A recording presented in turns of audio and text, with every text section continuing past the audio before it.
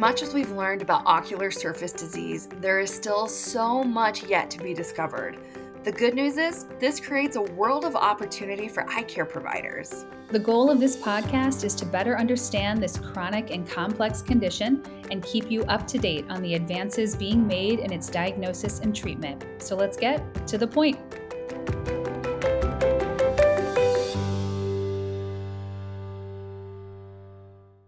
Welcome to another episode of the To The Point podcast. My name is Jackie Garlich, and I am joined by my co-host, Jessilin Quint. And we are so excited to bring on a guest to talk to us about something I think many people dislike, neuro. But if you have ever seen this person's lectures, they are packed with people because she is well known for providing the most comprehensive information in a really easy to digest way on a really hard topic. So please welcome to the podcast, Dr. Jacqueline Theis. I'm going to talk a little bit about Jackie. She's an optometrist with residency training in neurooptometry and strabismus ocular motor dysfunction. She is an international speaker and published author with clinical experience and research interest in photophobia and ocular motor disorders related to traumatic brain injury, multiple sclerosis, mild cognitive impairment, Parkinson's disease, Alzheimer's disease, and stroke. Dr. Theis sees patients in private practice at Virginia Neurooptometry, which is located at the Transdisciplinary Concussion Care Center of Virginia.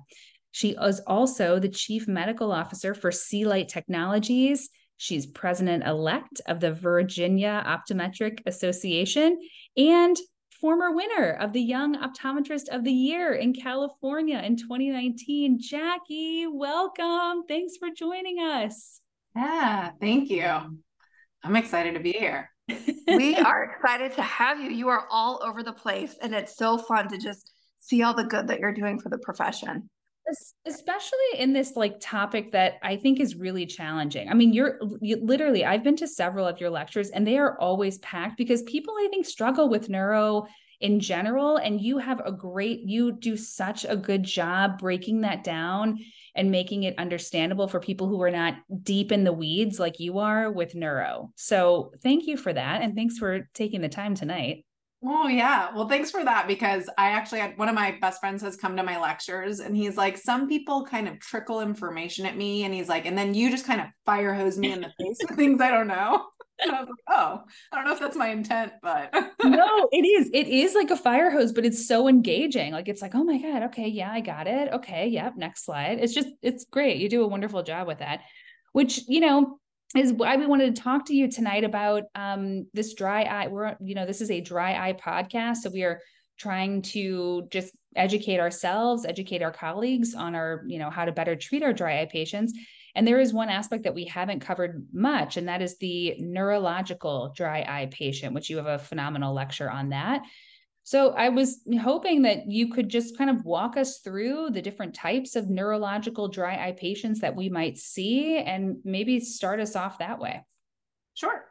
So I think it's always fun to talk on a dry eye lecture as a neuro person, because people, when they hear neuro, they immediately think like double vision and then voodoo vision therapy. And I would say a large part of my practice is that.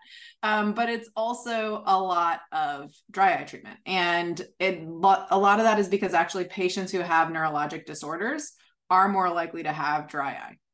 And so there's a couple of theories on that. And so we'll kind of go into that, because I think we had talked earlier about, what would make you think, oh, this is a neuro problem. And for me in my practice, everyone that walks in the door has a neuro problem. So it's always on my mind. And I just always remember to look for dry eye.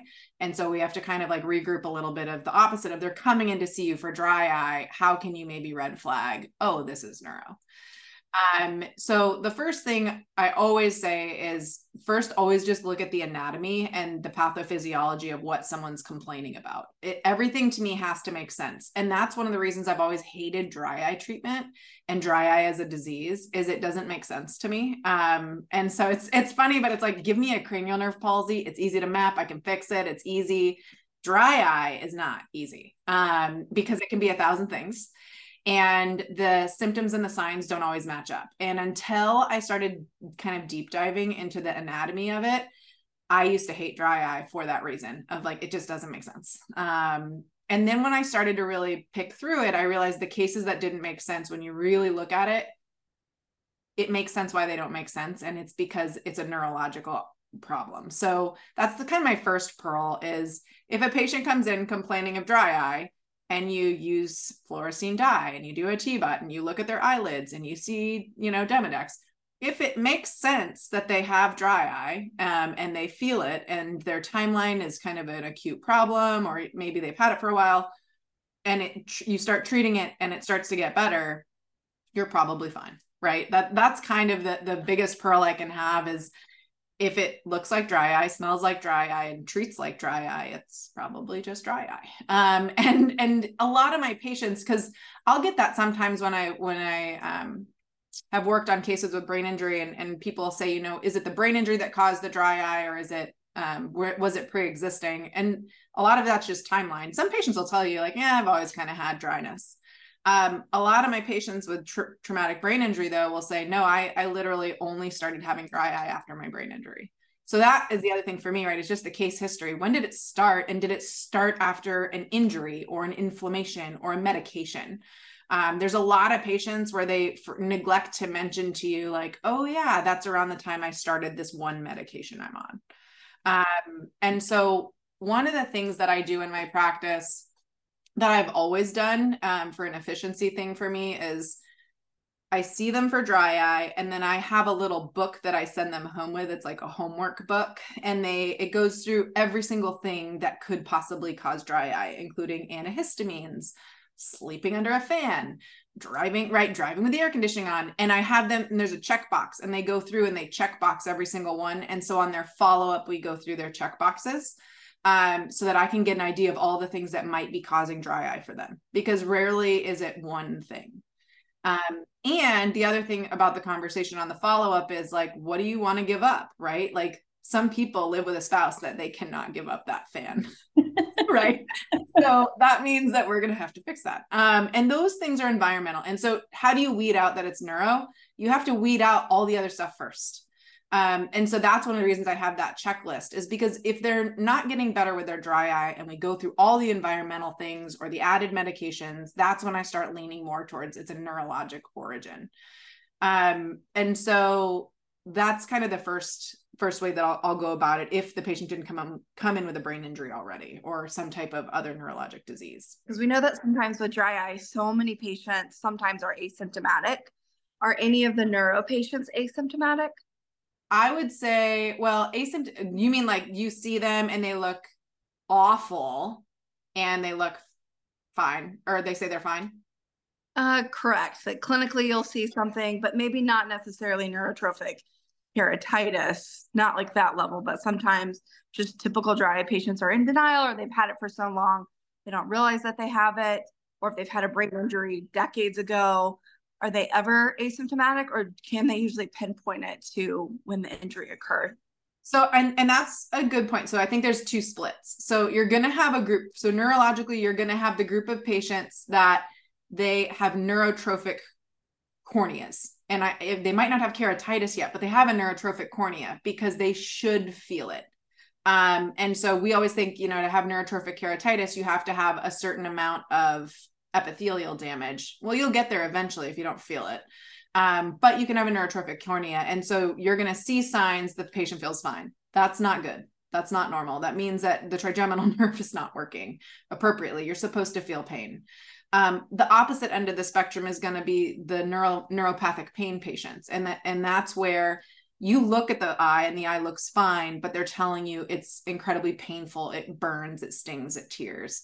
And you can see both of those actually in patients who've had a history. Rarely do you see both simultaneously in the same patient, right? Kind of impossible, but not improbable. We have had like a couple of crazy cases like that once or twice in my practice, but more often it's one or the other. So for example, a really common one that we'll see is I see a lot of patients for blurry vision post-operatively after brain surgery or a brain tumor removal. And like the acoustic neuromas in particular, to get to an acoustic neuroma, they're usually going through cranial nerve 7. And so they're usually, and sometimes they're damaging, and it's, you're saving someone's life or saving their hearing. And so there's some damage that happens, and those patients come in and they can't feel one side of their face, or if the facial nerve is impacted, right, they're not blinking appropriately. And so those patients normally are actually coming in not for pain, but for blur. And it's because they actually at that point have neurotrophic keratitis. To the point that I started doing educational seminars sometimes for post-operative staff or inpatient brain injury units or things like that on how can we prevent neurotrophic keratitis. And it's lubricate after surgery. Just assume your patients aren't closing their eyes after they've had some type of surgery that could possibly damage cranial nerve 7, 3, or 5. And why I say 7, 3, and 5 is because we know that those are going to be what's going to be innervating how you feel the eye, how you blink, and then kind of the musculature around the eye, which will also impact how well you're going to be able to maintain the ocular surface. So, Jackie, the way it sounds like you're addressing these patients seems very normal, right? Like you're going to start with treating them for dry eye, presuming that everything makes sense in what they're saying. So it's the patient, and this can go for anything. If a patient isn't getting better, you have to really step back and then sort of reassess, the diagnosis that you've come up with. Are you at these follow-up visits? Let's take a neuropathic patient. So the patient that, clinically looks very normal, but complains to you about a lot of things. Light sensitivity, burning, a lot of dry eye. The symptoms, outweigh the signs in this patient. How are you handling that patient in terms of treatment? Well, I will say, so neurotrophic keratitis is different, but with neuropathic pain, you can do a quick in-office test, the proparacaine challenge, right? So you can just put proparacaine in, and technically if the pain is coming from the eye or the peripheral receptors of that first order neuron, then when you put in proparacaine, their pain goes away. And so if it's typical, just primary dry eye related eye pain, you put in proparacaine and they feel better. And so but if you put it in and they tell you they feel the exact same, well, that means that it's neuropathic pain. If you see signs of dry eye, you still want to treat those. But if they still feel those signs of pain, you have to red flag, I think this patient has neuropathic pain. A lot of times what'll happen is the patient will say it feels a little better, but the pain's still there, which means the patient has both. So what the proparacaine does is it dulls nociceptive pain. It doesn't dull neuropathic pain. And in dry eye, especially chronic untreated dry eye, you can get both types. And so essentially what happens, and this is actually what changed my method of let's proactively treat dry eye. I was never the proactive dry eye treater. I was the I'll treat it if you complain about it person, was understanding how neuropathic pain works. And so if somebody comes in and you see them and they're not complaining that much about dry eye. So it's more, maybe it's neurotrophic, or maybe they just have a high pain tolerance. Over time, the inflammation from the dry eye itself will damage the pain receptors in the eye. And when those get damaged, the pain threshold lowers, which means that over time, maybe they'll get better and maybe they'll make their eyes look better. But if their pain threshold has lowered because of chronic damage to those nociceptors, now any little thing hurts. And so they're hyperalgesic. And so the nice thing is we call this pain sensitization. If it's only peripheral, you can actually treat the dry eye and it will get better. So there's certain treatments, right? Like autologous serum tears, and those ones are absolutely going to help with regrowth of the neuron. And that's been shown to help with peripheral pain sensitization. So for patients where you're worried about that or they're hyperalgesic, those are great options. The problem is that if you don't treat those and they centrally have central pain sensitization, then it doesn't matter what you throw in the eye. The patient's not getting better. So in my patients, right? So if you're in a dry eye clinic in a dry eye clinic, you guys are treating dry eye. The problem actually lives in primary care where you're not treating dry eye and you are creating these problems by not educating the patient on proactive lubrication of the eye and the importance of eye health. And if they're not treating it, they actually set themselves up for really bad dry eye later and possible either neurotrophic corneas or neuropathic pain, depending on kind of which way their eyes end up going. And then it also depends on what else they have going on. So if they have other types of things that could make them have nerve injury, For instance, like they are on some type of chemo, or they've had radiation, or they're diabetic, or they have an autoimmune disease, or they've had a history of herpes. Those types of things are going to damage the nerves as well. And so those are, again, those, when should I red flag they might have peripheral pain, is if they have any of those things on their review of systems. That's also like a, hey, you might want to be careful with those patients. For our patients who have, we've identified that they have this neuropathic pain and maybe need something a little bit more of a neuro involvement outside of just serum tears, or, maybe even something that can kind of stimulate kind of the cornea, the human growth factor. What do those next steps look like? Like, I feel like so many people who are in the dry eye circle came into dry eye because they're not neuro people. So is this a referral? Is this, and who is that to? What do those next steps look like so we can make sure that our neuro dry eye patients are just getting the care that they need? Sure. So I will say that it depends on what kind of neuro.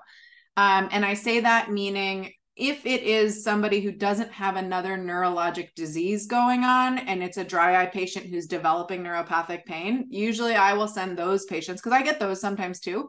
I'm sending them to a corneal specialist. And so corneal specialists right now are actually very much, and I've talked to a lot of them because a lot of them are getting into pain management.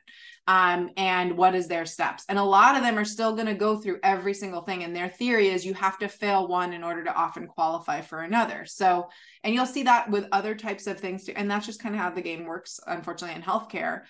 Same with migraine meds. To sometimes get the one you really need, you have to fail all the other ones first. And so they're going to do the same thing you do. So as an optometrist, you can do a lot for them by being like, I put them on NPATs and they failed it. I put them on cyclosporin and they failed it. And I put them on autologous serum and they failed it. And so going through like what I already tried, I tried punctal plugs and they failed it. So trying those things and letting them fail can actually help the corneal specialist expedite their care. There's some other drugs, so nerve growth factors, umbilical cord serum tears. I mean, there's a lot of new things that are coming down the pipeline for topicals. But what happens if you've tried all of those and those haven't worked? That's when you actually want to refer to like a pain specialist. And so if we want to think about where are we going next? So there is some looking at when we do pain specialists. So we have a physical therapist in our office who does chronic pain, chronic headache type management.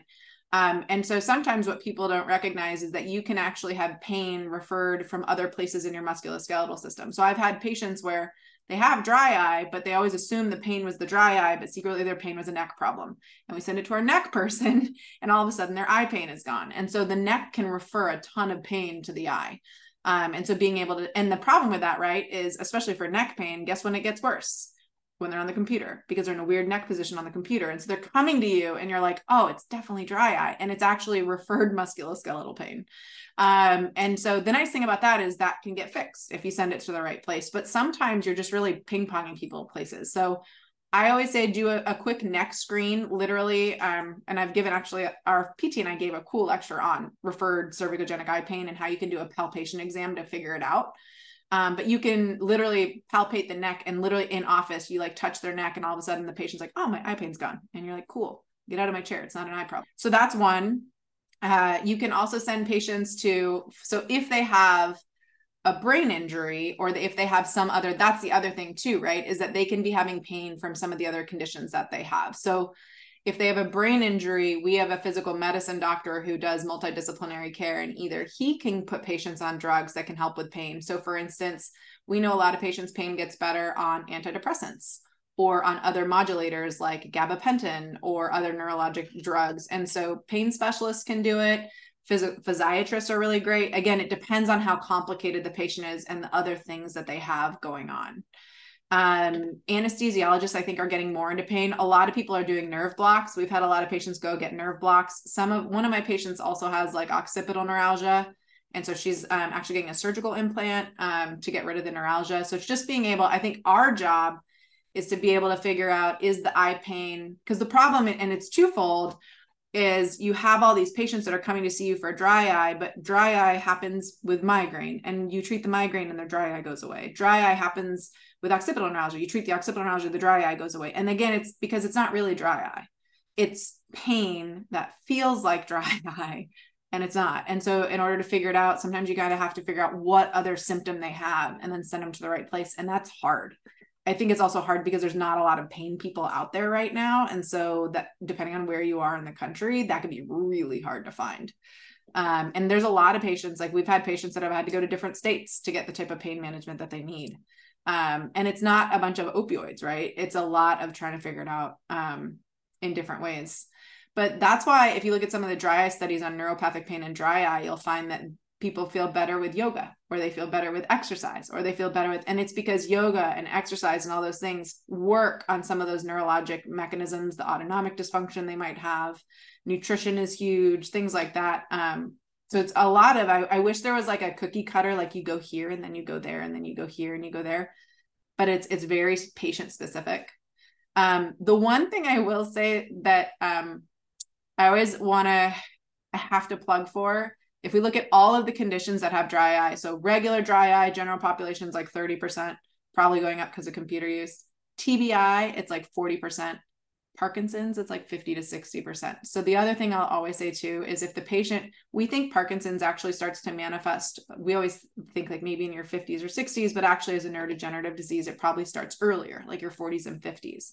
And I've had a lot of patients in my practice with Parkinson's who have said, you know, I actually had really bad dry eye in my 40s and 50s. And then it was never getting better with drops. And then when I got put on L-DOPA, when I got diagnosed with Parkinson's 10 years ago, my dry eye went away.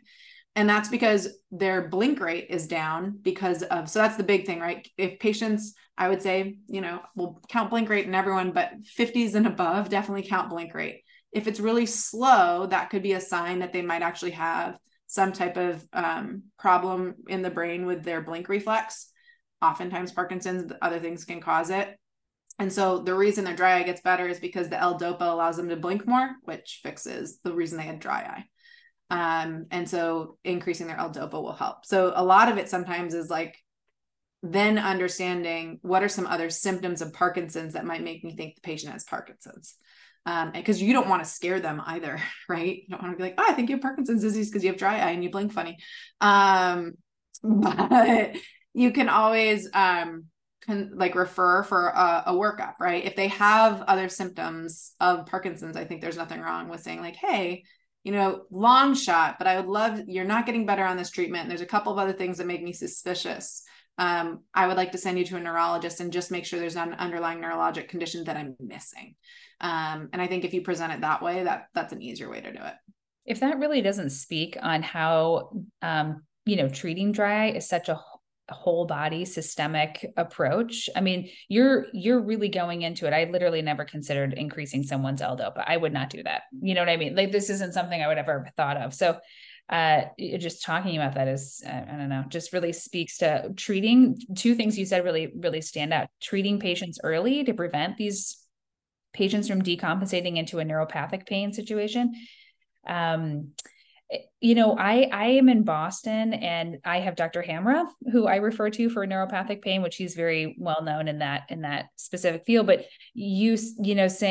referring to a cornea specialist, I think it's very helpful to have somebody that you know that is into treating neuropathic pain, because I don't think that these people, as you said, are all over the place that really care about our neuropathic pain patients.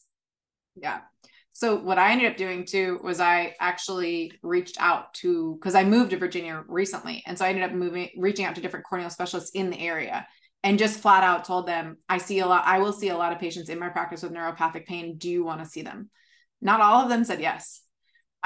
And then, because the other thing for me was, it's like, I'm also going to be treating the 20 other things of their brain injury or whatever else thing they have.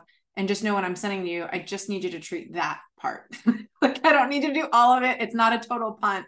It's just a punt of that part, because there's part that's outside of my license. I can't prescribe certain things, or I don't feel comfortable prescribing certain things.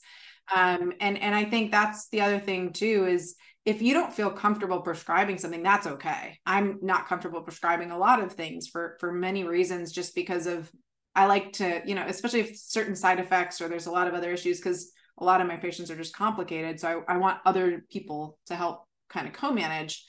But the thing is, if you're not going to do it, you need to send it to someone who will. And I think what hurts me a little bit is optometry doesn't send to other optometrists. So yes, you can send to a corneal specialist. But the other thing that I also didn't mention that I also do is I also consult with people who are dry eye gurus, right? And ask like, okay, guys, I tried XYZ. What do I try next? And I ask my fellow optometrist, or I will send my patient to another optometrist to be able to do that.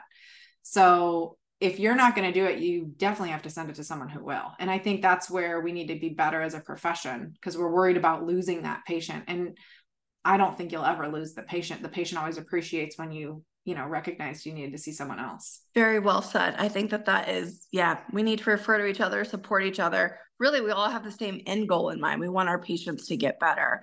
And I love that you just brought so much light to this area, because I know that when I first started with dry eye, however many years ago, I would have those patients where it was like, what am I missing? What am I missing? Right. And it was probably this big whole kind of neurological piece. And so I think as dry eye is just kind of ramping up in popularity and a lot more people have an awareness of it or wanting to get into the space and treat it, not forgetting this really important part for some of our patients that, can really kind of make or break their whole dry eye management, their whole visual needs. So thank you so much for sharing all your information with us. Thanks, Jackie. This was great. And honestly, a really great way to sort of break all of this down for us. I feel like we could talk a lot longer with you about this, but thank you so much for taking the time tonight. Yeah, no problem. Where can people find you if they have more questions or maybe want to hire you for a consult? And now for the To The Point wrap up. Neurological dry eye is a neuropathic pain that feels like dry eye, but technically isn't dry eye. It is common in patients that have a history of traumatic brain injury. In the office, eye care providers can assess this by doing a simple proparacaine test. If the patient still feels some pain, even if it's reduced, after instilling a drop of proparacaine, that could possibly indicate a neurological type of dry eye. For these patients, all other dry eye causes need to be ruled out first. Management may often lead to a referral for a corneal specialist or a pain specialist for pain management.